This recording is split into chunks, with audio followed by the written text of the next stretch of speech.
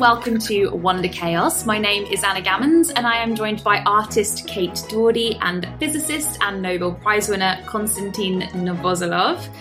This is a podcast where each week we will explore a different topic from different perspectives to hopefully strengthen our understanding and our connection to each other and the world around us. Now, this week's topic is change, and this is a very, very big topic, and I'm immediately thinking about the more scientific side of this. But Kate and Kostya, what comes to mind when I first mention change? It's a huge topic. Or change when you break a routine when something wonderful or disaster is happening. But I guess for today discussion, what would be interesting to talk about is how much do we demand for change and how much this change is programmed in our brain. Do we self-inflict it? Do we inflict it on other people, or it's the surrounding which imposes this change on us? Nice. Kate, what about you? As I was saying, I was reading some Aristotle, and Aristotle puts forward this theory that change is something, of course, to do with time, but that also that circumstance and time change allow us to change and manifest our true selves. And so for me, perhaps there's an idea of the inevitability of change, as well as the sort of, as it were, oars that we can put inside the water of our existence and sort of row ourselves forward, as it were. I like the way you put that. Well, I guess the first place to start is kind of how do we define change, because there are so many different types of change. So I'm going to give you guys the floor. How would you define change? Well, I think it's the breaking in the routine, just when something interesting, exciting changes the regularity of the day-to-day life. And sometimes I think it's coming from our internal needs, and probably even without us realizing this. Somehow the normal way of living, however exciting at the start, we get bored of this, and I guess bothersome is probably the opposite of change. So it might be one psychological driver for the change. Kate, what do you think? Are we bored, or are we actually programmed for the change? I think that we are. I think we're programmed for change, and that we, as well as. So animals and the world around us is always evolving. We evolve, I think, as the human race, we evolve maybe less fast than other creatures and plants and so on. We're always trying to stay ahead. That's something that I wanted to say. So we're always trying to stay ahead of the times and change in order to adapt to the circumstances. And we change individual circumstances in order to suit us better. So that's something that's quite good about human beings, I think, is that we can adapt quite quickly to the rate of change that's going on around us. So, for example, social media changes the way people see things. This current pandemic has changed the way a lot of people, I don't know if you've found, but now that people are kind of coming out of lockdown, they're telling you about how they've changed the way they see things completely since before the lockdown. Technology, the discovery of fire. These things are all, enormous changes that we sort of forget and integrate into our way of seeing things. I think that idea of the rate of change is really interesting as well. There are different rates of change. Do we just notice when it happens fast? Are we always noticing? Are we always changing? Well, we change every day, don't we? We wake up in a good mood. The weather's nice. The weather's bad. We change our clothes, like we were saying. The seasons change. We change. We can meet people who change the way we see everything or read. That's something that we're always looking for, new ideas. And you can read a book that changes the way that you see every single thing around you. And I suppose that's the sort of the essence of the core of some people's beings, is their sort of spirituality that essentially comes from the written word, for example. Kostya, with science, it's... I wanted to talk about this, about the rate of change, because clearly we think that over the last century, the rate of change for society or for science was enormous, and we constantly we think that it's definitely very different from the past. Like personally, I feel so many things dropping on me, scientifically, socially, that the general rate of our life and the rate of change increased. But I'm not sure if that's true in terms of the human perception. That I'm sure that people who lived 100 years ago, 200 years ago, they were trying to drive themselves at the maximum change as well. So just something, and they probably felt exactly the same, that they're at the brink of, I don't know, nervous breakdown because of all the changes around them. So of course the rate of change increasing, but our perception, we're always keeping this rate of change at the maximum possible for our mind to be able to cope. I quite like no change. Just my family is always laughing at me that I don't like new things. I don't want to go on holiday, for example. I'm like, why do you need to change location when there's so many interesting things just like on my desk? Do you know what I mean? I feel like I don't have time to appreciate sufficiently what there already is. So why would I change and go somewhere new when I haven't like got used to my studio yet? Do you know? It's like, look at that. There's this amazing, my plant, has got a new leaf. You're kind of generating your own change then, Kate, I suppose. Maybe.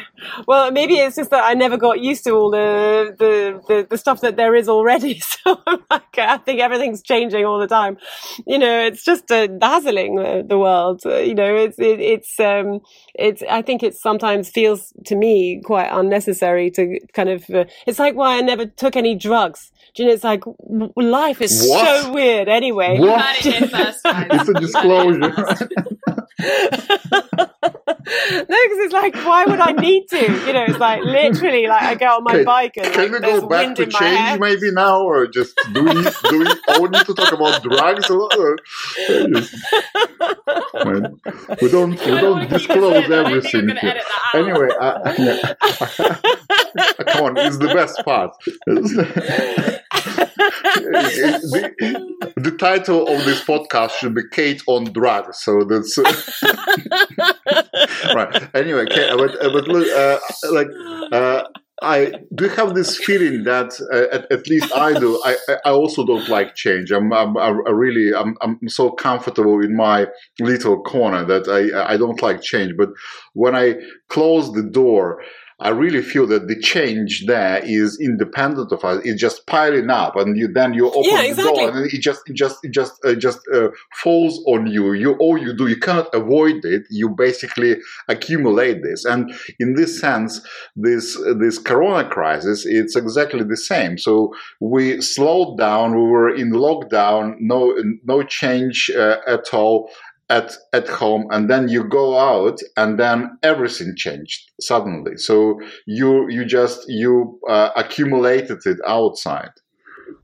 Yeah, Yeah. I think there's an interesting distinction between change happening to us and us generating our own change, which is something that we are definitely going to talk about. But I think we're kind of sliding into our next topic, which is how do humans experience personal change? Because we've touched upon a few of these, but there's so many ways our bodies changed, we change, our clothes change, so our history changes. So I'd love to talk about that and get your perspectives on that. Well, I think probably the most interesting and the most important is our internal drive for change. I'm sure that you can relate it to evolution somehow, that only societies which do change, they would be stable. If you stagnate at a certain moment, you would be losing against other societies. But I think it's almost physiological feeling that imagine you get into a new flat, into a new house, and you really love it and you feel very happy. But then after a year or two, you start feeling that you need some change. The house is still the same. Your kids still bring good marks from school. Everything is great, but you feel something need to be changed. So where this drive is coming from, like it's almost like you need to keep things unchanged to be happy, but to feel happy, you need some change. And why this difference of feeling happy is associated with the change? Is it physiological? Is it some endorphins coming? Kate, as an expert on drugs, you should know what.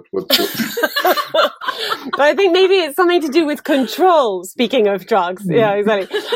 So I think quite often people like to have they feel an impression of exhilaration when they're in control, when they're in charge, and I suppose that you get that by precipitating change upon yourself, right? If you look at, for example, I really like going very fast in cars. Yeah, surgeons talk about that. For example, when I was talking with some of the surgeons doing the heart surgery for my exhibition there, it was very interesting. They were saying it's very restful to be in control of something. And often when you're in control is when you're, I suppose, sort of manifesting change either on yourself or on something else. You're in charge of your own destiny. Maybe that's something that we want to have occasionally, the impression that we are the actors of our own change, as it were. And another thing that I wanted to say was something really annoying that a friend of mine said to me many, many years ago, and that I never forgot, because I was really tired for some reason. And well, I mean, for a very good reason. I literally was very tired. And he rather sanctimoniously said to me, "Well, Kate, a change is as good as a rest." Do you know? And it's something that I think about quite often, because it's true, actually. If you sort of flop down on the sofa and go like, "Oh God," you know that. Whereas actually, if you just change and go out and you have a shower and go somewhere else, often you find you've got a new wave of energy.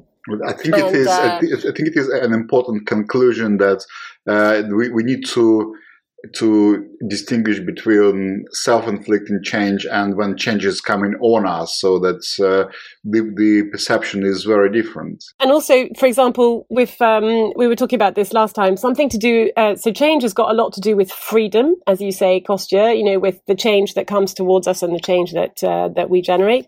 And I think also when you have children, everything changes in the way that you see things. And I think that as a parent, you become very aware of the passing of time and of how much change is going on this individual who you've given birth to, who looks different every morning, comes back with all these new ideas, and you also want to change the world for the benefit of that child. And so I think the fact that human beings have children is something that creates a lot of change, because it creates a desire for change, and it creates an awareness of the change that is happening to us all through time and circumstance, and even education. You know, it's very interesting talking with your children as they grow up and come back, and they've completely changed. They've got new ideas, and they want to have completely different conversations with you, and so you change. I think it's something that is a core part of a conversation about change, is this idea of perpetuity, I suppose, and eternity. If you're confident that there is such a thing as eternity, it makes you feel quite peaceful about change, right? Kostya, I want to hear your thoughts on being a parent too. Kate is a mother, Kostya is a father. I don't have my own children yet, but I think this perspective is really interesting, how the world changes when you have brought somebody else into it. I think that's really interesting. I think the world changes entirely, and interestingly, it's probably the fastest the world you experience the world change. It's literally overnight, and then it just throws anything away. And I think we need to consider this change in this framework which Kate just mentioned, whether it is you are inflicting this change or it is inflicted on you, and then suddenly you feel that not everything is under your control. That change is such that this little child can do something on its own, and then you're not in full control, and you're trying to expand, and you see it constantly evolving. You see it's constantly changing, and this and I think this discrepancy that you are responsible for something which is changing beyond our control, that makes you, or at least makes me, scared and not sleeping at night. You completely change the way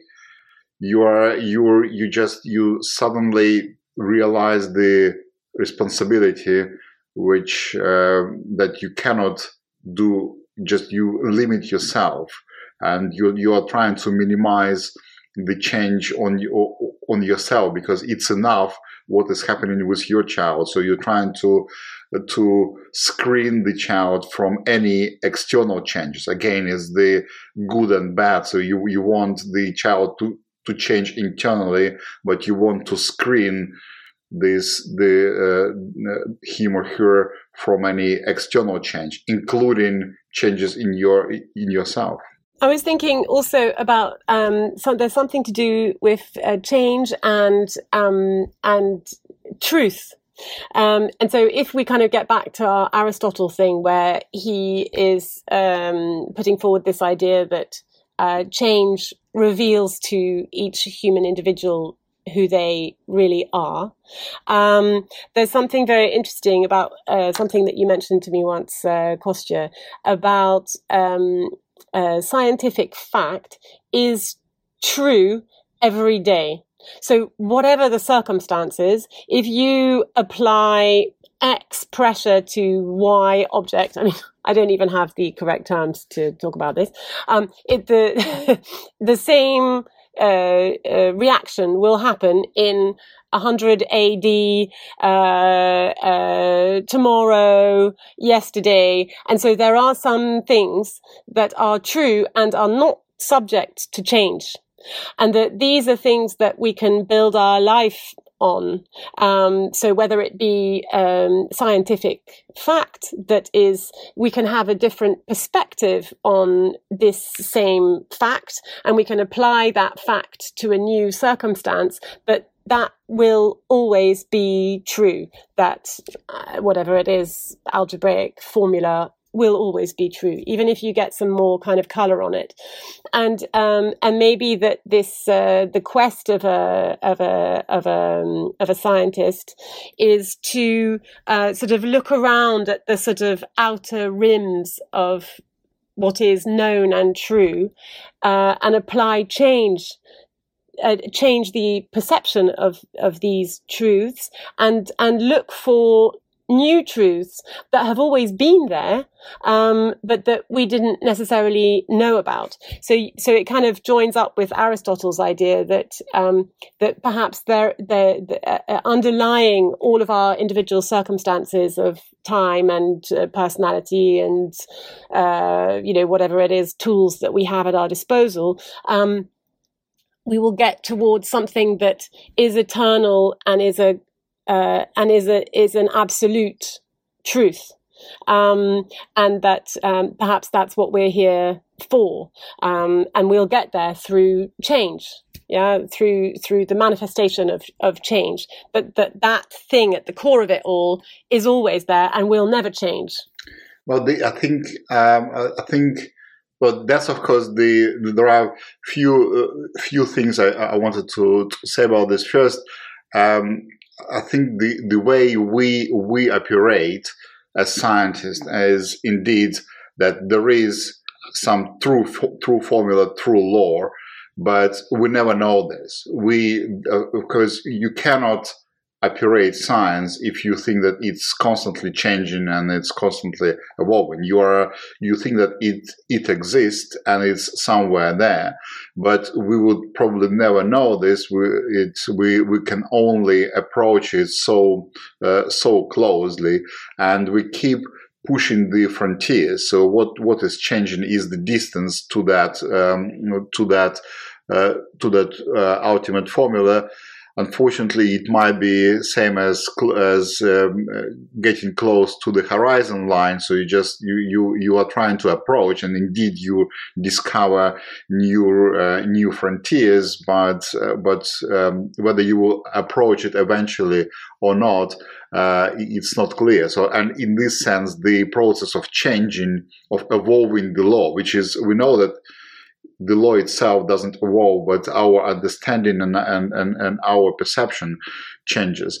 But it's really interesting that you mentioned that you believe, and I hope it's indeed the fact that those laws they were there at Aristotle time. They're at the same now, and we believe, and we, as scientists, we think that that's indeed the case.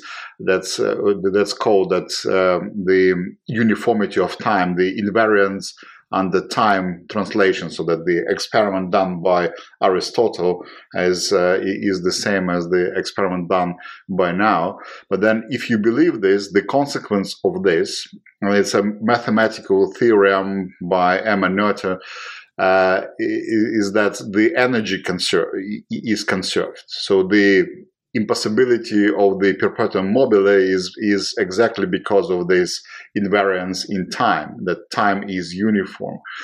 And if it would be not like this, we could get energy for free we could make a motor, an engine, which would give us energy for free. But now change, as we discussed, breaks this uniformity of time. So it just makes certain moments of time more important than the others.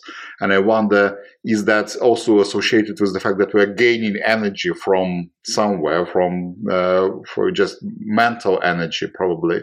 So the uniform time associated with the energy conservation, non-uniform time is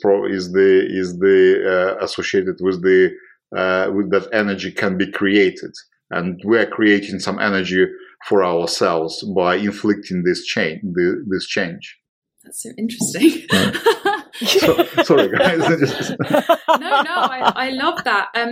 I just wanted to jump in and say, Kostya, obviously, as a scientist, as a world-renowned scientist, your work is almost, you're kind of known for sort of, quote unquote, changing the world with what you have discovered. But I'm getting the idea from you that perhaps you see that as not change. In fact, you're just changing perceptions of the world through your science. Is that how you see things? Well, yes. Yeah, so I would say that I hope that nature exists and it is real, and we're only using different tools from hammer to a microscope to study this. So in that sense, I just try to exclude myself, and I don't believe that I change the nature itself. Of course, these days it's not entirely true. We're changing the world we are living very, very actively, and the global warming and so on. But fundamentally, I really hope that I behave as an observer and try not to change much. So not because the nature probably like to inflict change, but it doesn't like to be changed by itself. Same as us. So I just try to stay away and observe from a distance as much as possible. But we're always changing. I mean, the planet used to be a ball of fire that, came out from between the sun and somewhere else. Our personalities, our bodies, we grow old. We used to be monkeys. Before that, we were fish. If you look at for example, at the CERN, the large, the particle collider, you can see the roots of infinite change and possibility. There's something that's really interesting about the idea, the sort of connection of change, chaos, kind of coming back to our kind of core subject, and possibility, and potential. And I think it's something that it really does, define us, is how do we cope with change? You look at the news at the moment, you can see that people are trying to promote change that is long needed, but you have to go through kind of a sort of chaos in order to harness the possibility for change, and to be able to embrace that, you have to be quite strong. Yeah, you have to be quite resilient. I think change requires sort of personal resilience, actually. And the people who are perhaps best adapted to life on this planet might be the people who are at the forefront of change and strong enough to cope with it, because it makes you quite tense sometimes, coping with the unknown. No, and that's an integral part of change, is managing your perception of yourself with regards to the larger universe and the oncoming of the unknown. No, Kate, it was interesting when you said that change happened all the time, and now we're observing the change as well. But only now we have a possibility. We have a choice to create this change or not, and it's and that's another category of change. So whether it is done by our will, or it is just completely natural, and and humanity made many changes in its history, and sometimes we prefer as humanity not to change at all, or as what is happening now to produce change. And this choice, unfortunately or fortunately, it's not always rational. Actually, I have a thought about this.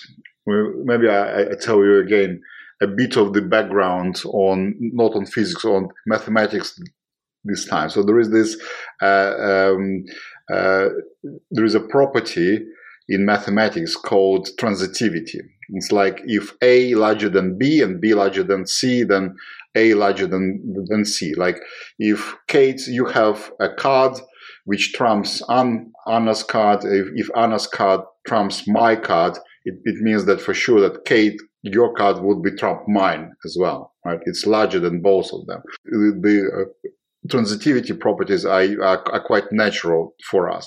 In fact, there are intransitivity properties as well, non-transitivity. It might happen that, Kate, your card beats Anne cards beat mine, but my card beat yours.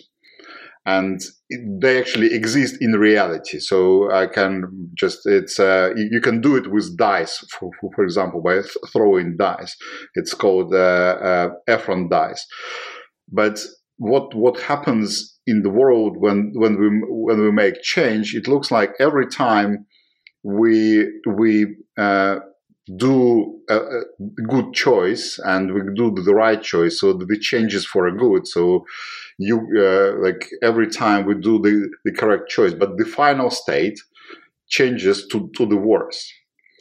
And this happens in society quite a lot.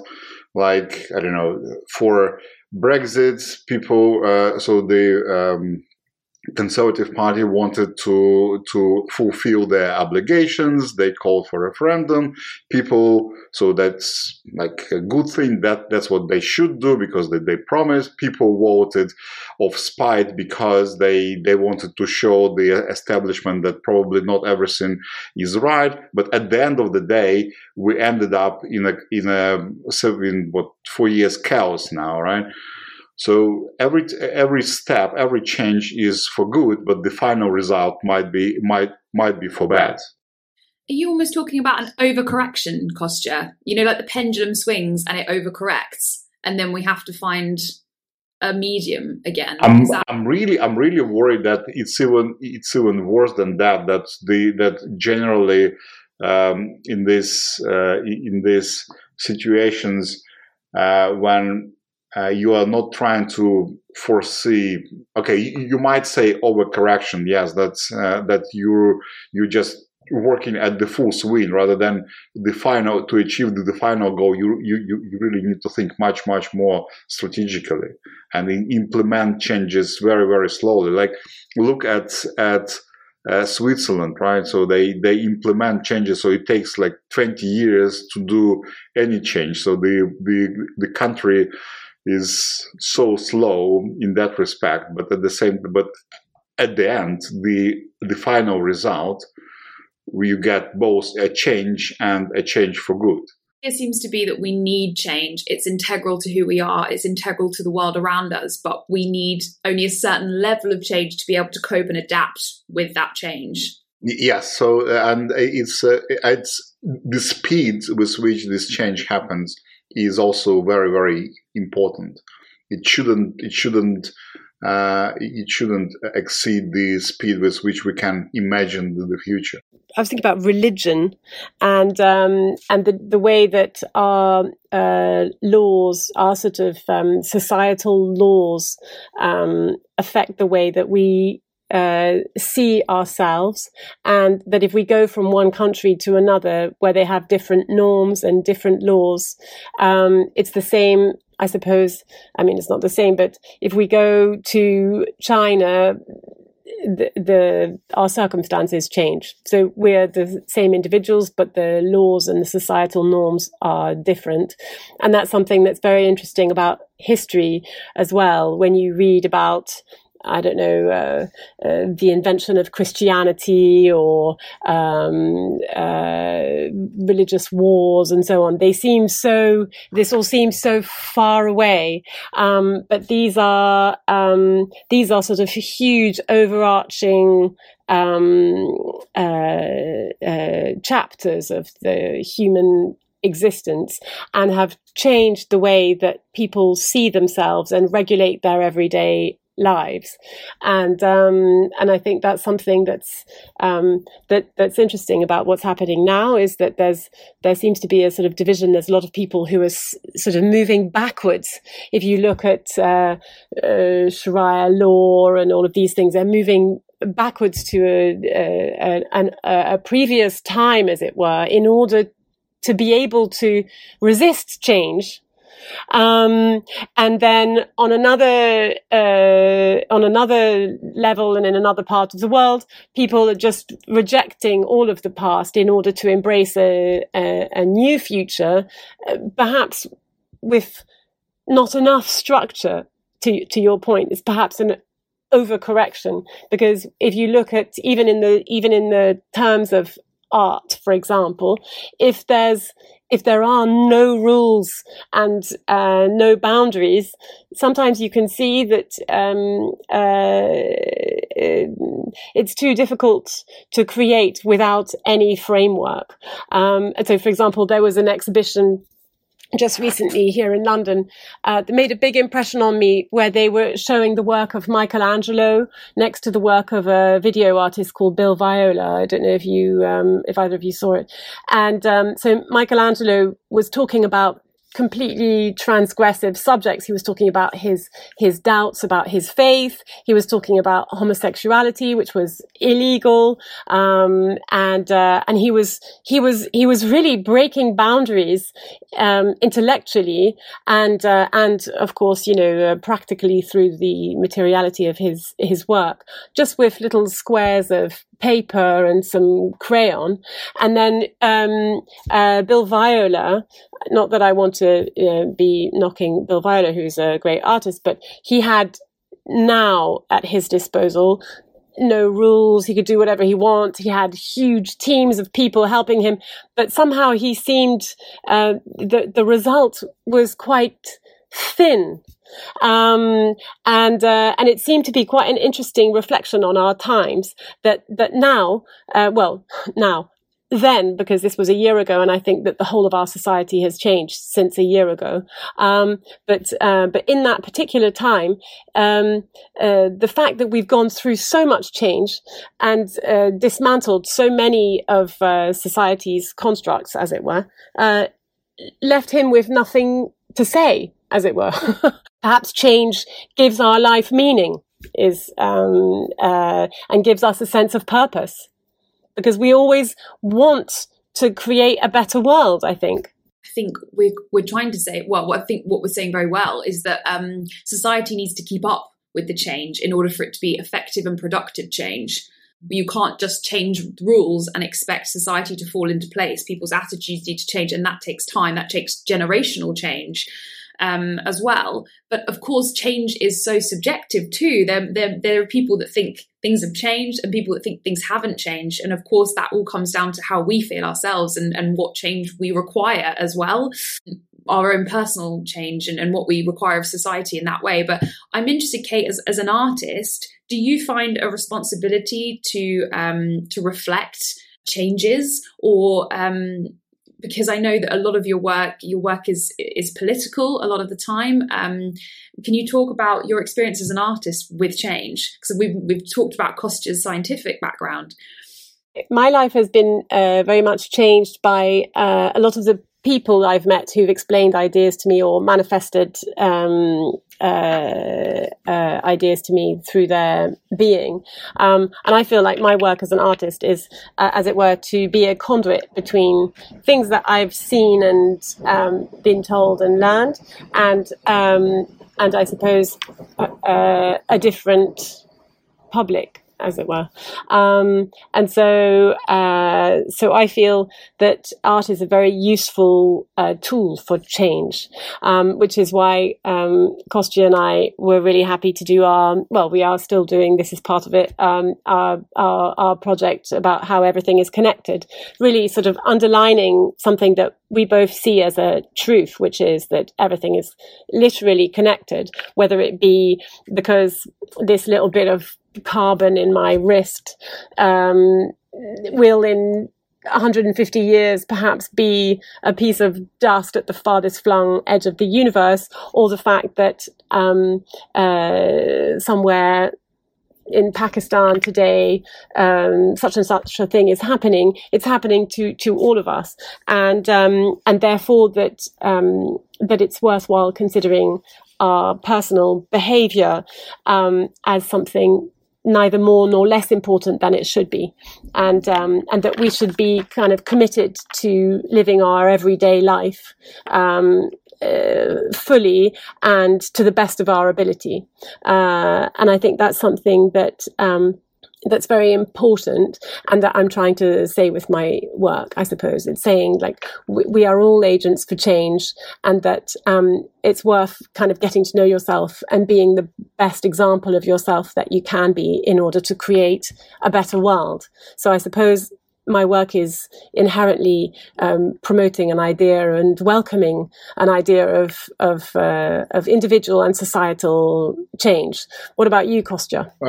First of all, I wanted to ask you a question. Do you think that if you really focus on the today's change, then the work of art can be very short-lived, that you really need to tackle more fundamental problems? Yeah, eternal problem subject. So something which is, so maybe we, as an artist, you need to tackle those problems which are changing and coming back. Those spiral problems. You change constantly and without any end.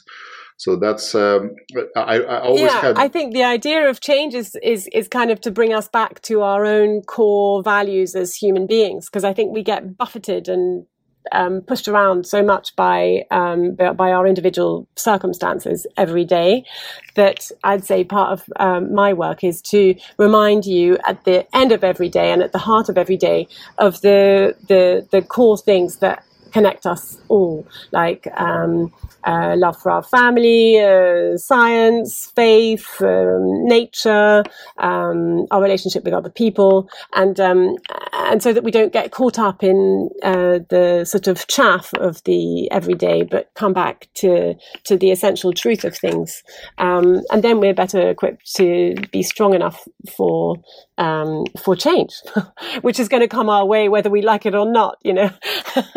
Okay, when I look at my paintings, and then I see them changing, and I know that they were influenced by my conversation with you, with other people, by some feelings, but these days I probably won't even be able to remember what was the cause for change. So the style of my painting changes slightly. So the topics. Do you usually remember which events caused those changes in your? Yeah, I do actually. I feel very kind of personally connected to a lot of my work. Some of my work I don't remember even doing it, but the pieces that I really like, they mean so much to me that sometimes I don't want to give them away. Or I've got a picture by my desk that I did about 10 years ago, and I like it so much. It's literally my friend. I sort of see it in the morning. I'm like, oh, there you are. And I don't remember exactly what I was doing the day that I made it over a couple of days. But yeah, it's something that really means a lot to me. A lot of my work's quite sort of academic, though. You go through a sort of the show, the Egyptian show, for example.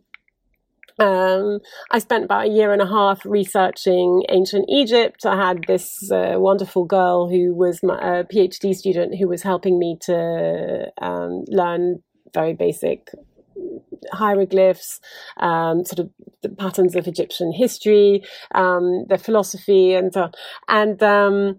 And so out of that, I ended up seeing a similar sort of society and world that we have now, because truly I believe that everything is connected. So, you know, for example, Tutankhamun, you know, he wasn't this person who we've portrayed in history. He was a sort of powerless young boy. He was sickly. He was buried not at all with the sort of pomp and circumstance that we seem to associate with him, but quite sort of rapidly, and with a whole load of stuff that they just wanted to get rid of and hide. And so this changed my perception of this period of history, and just made me see that that we're all the same, whatever our circumstances. You read the correspondence of somebody 4,500 years ago in ancient Egypt. They're still writing to their friend and saying, I miss you, come back soon. Don't forget to bring the herbs that I asked for. There's still people expressing ideas courteously or rudely, gently, or with unnecessary force, and that we're all the same, and I found that really reassuring. It's the first time I've felt that way about history. This relationship with time kind of fell away during this Egyptian project and made me feel very kind of calm about the passing of time, actually. If we're staying on this topic of artistic experience, what I feel that the inspiration is very important for artists, for scientists as well, but for artists especially, I think. And what I learned, at least in my short practice, that you shouldn't even try to take a brush if you don't feel this inspiration. But where is it coming from? Is it always a change for you that inspires you, or it just change happens and then something later gets rewired in the brain? At least I know that this inspiration should be coming from somewhere. It means that there was some changes in the circumstances, in the environment which caused it, but then you can never trace it exactly. So is for you inspiration and change synonyms? They're similar, but or they actually or it's not entirely similar events. I think inspiration is something that I find inspiration all around me all the time. So that's not something that I associate really with even making something. Sometimes it's very difficult even to go on holiday because I get so much inspiration on holiday and there's nothing I can do about it because I don't have my studio. Always take a pen and paper with you. Yeah, I know, but you actually want to make things. I just love making things, and I think same with you, Anna. No, you just like. Oh, I feel. I get. Ooh. Yeah. Exactly. You were honest to us when talking about drugs. Positive. We've come full circle now. I quickly jump in because we're running out of time slightly, but there are two things I wanted to get to before because I'm really interested to hear your perspectives. We've obviously changed so much over the last, 1,000, even 100 years. We've gone from kind of communication, social media, technology, the way we interact, smartphones, emails, so different from the way we did things 100 years ago, even. Do you think that we've changed are we changing our genetics? Are we changing the wiring of our brains and our kind of human nature almost? And if so, is that a good or a bad thing? Or if you don't think we've changed, same question. I think it's coming back to what we discussed in the beginning, that that of course we are the change is coming at us more and more rapidly. But I think our perception of this speed is the same as for the people 100 years ago, that they felt exactly the same. But the rate of change increased unbelievably dramatically. We consume so much information every minute these days that people before probably didn't consume within a year. So I think something changes in our brains, at least brains, that how we manage to cope with the ever increasing speed of change. But of course, it was the same 100 years ago, 200 years ago. So people were evolving all the time to cope with the amount of change being thrown on them. And that's another thing that we probably not only learning how to consume that change, we're also learning how to shield ourselves from this change, and that's actually very physiological effect. So people know that how you can look without seeing, and listen without hearing. And I was going to say, much the same thing. It's something to do with education and self-knowledge. So all of this advance in technology and all of these different things, of course, it changes our everyday life. But if we are able to move towards a society where people are better educated and are able to get to know themselves, then we will be able to cope with this change and move through it in a constructive way. I think the thing that I feel concerned about at the moment, for example, in the UK, is a real problem with the education system, which has come out very obviously during this pandemic, where there's online schooling, and I was reading in the paper yesterday that only about 30% of pupils at state schools have bothered to pursue the online learning that's been offered by the state, and however much fantastic technology and exciting, I don't know what, movements forward with healthcare and so on. If we aren't educated, if we don't know ourselves, then it's kind of a bit of an own goal, really. Without understanding, change is just it's pretty hollow, and so it's worth having an education and some self-knowledge in order to be able to embrace change, as it were.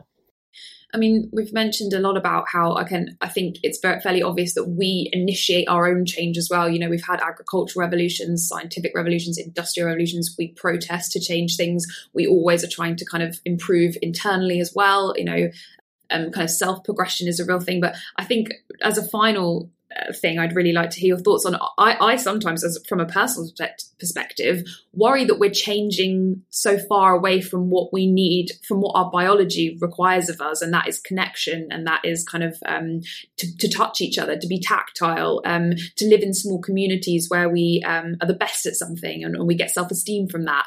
Do you think that the change that we've initiated and the trajectory that we're on is a positive one? I don't really worry about this, and it's probably coming from an ignorance, but nobody really know how we are programmed and what we are programmed for. But I really believe in learning, Kate, as you mentioned, and we can learn from the history. And as we discussed, the rate of changing has been ever increasing. 1,000 years ago, 2,000 years ago. So in that respect, I think if the humanity survived with this increasing rate of change over the so many millennia so far, I think we are, I doubt that we have only 30 years to live as human beings. I'm sure that it will be much, much more. So our brains won't boil and won't melt down for quite a bit of time. So I don't know how, I don't know the answer, but I really believe that as humans we have some internal mechanisms how to deal with this. I do believe, it's my belief. It is not based on any scientific rationale, unfortunately. I'd love to know what? it. You're a scientist. Yeah. Well, scientists usually, we start doing experiments already knowing the answer, and then if the answer is wrong, it's even better. So that's how it means that you got into something new. So I'm just giving you a guess. So fantastic. A model. Kate, what about you? Yeah, and same sort of thing. Change and growth something that I like to associate with one another. And as we were saying about children and about the human race, I feel like we're always growing. I feel an enormous sense of hope when I think about change, and I feel a real sense of joy at the changes that are before us. I think at the moment it's going to be very, very hard for a lot of us to cope with a lot of the change that's coming our way. But I do believe that that change is growth, and that we can that we're always moving forward. It's an inevitability, and so change for me is kind of a bit difficult to deal with sometimes, but it is a positive thing, and that and it's perhaps really the purpose of our existence on this earth is to create change and to cope with change. It's like part of the essence of our being, and so it's a good thing to think about. A very good subject, Anna. Well, I think that very nicely sums us up for our topic. But the connection doesn't finish there, because we would like to hear from you guys listening. You can write to us personally at wonderchaospodcast@gmail.com. And we want to hear, what do we want to hear? Your suggestions, we want to hear your questions, we want to hear your feedback for us as well. Please get involved. That's why we're doing this. We want to hear from you. Thank you so much for listening to Wonder Chaos, and we will see you again very soon. Goodbye. Goodbye. Bye-bye.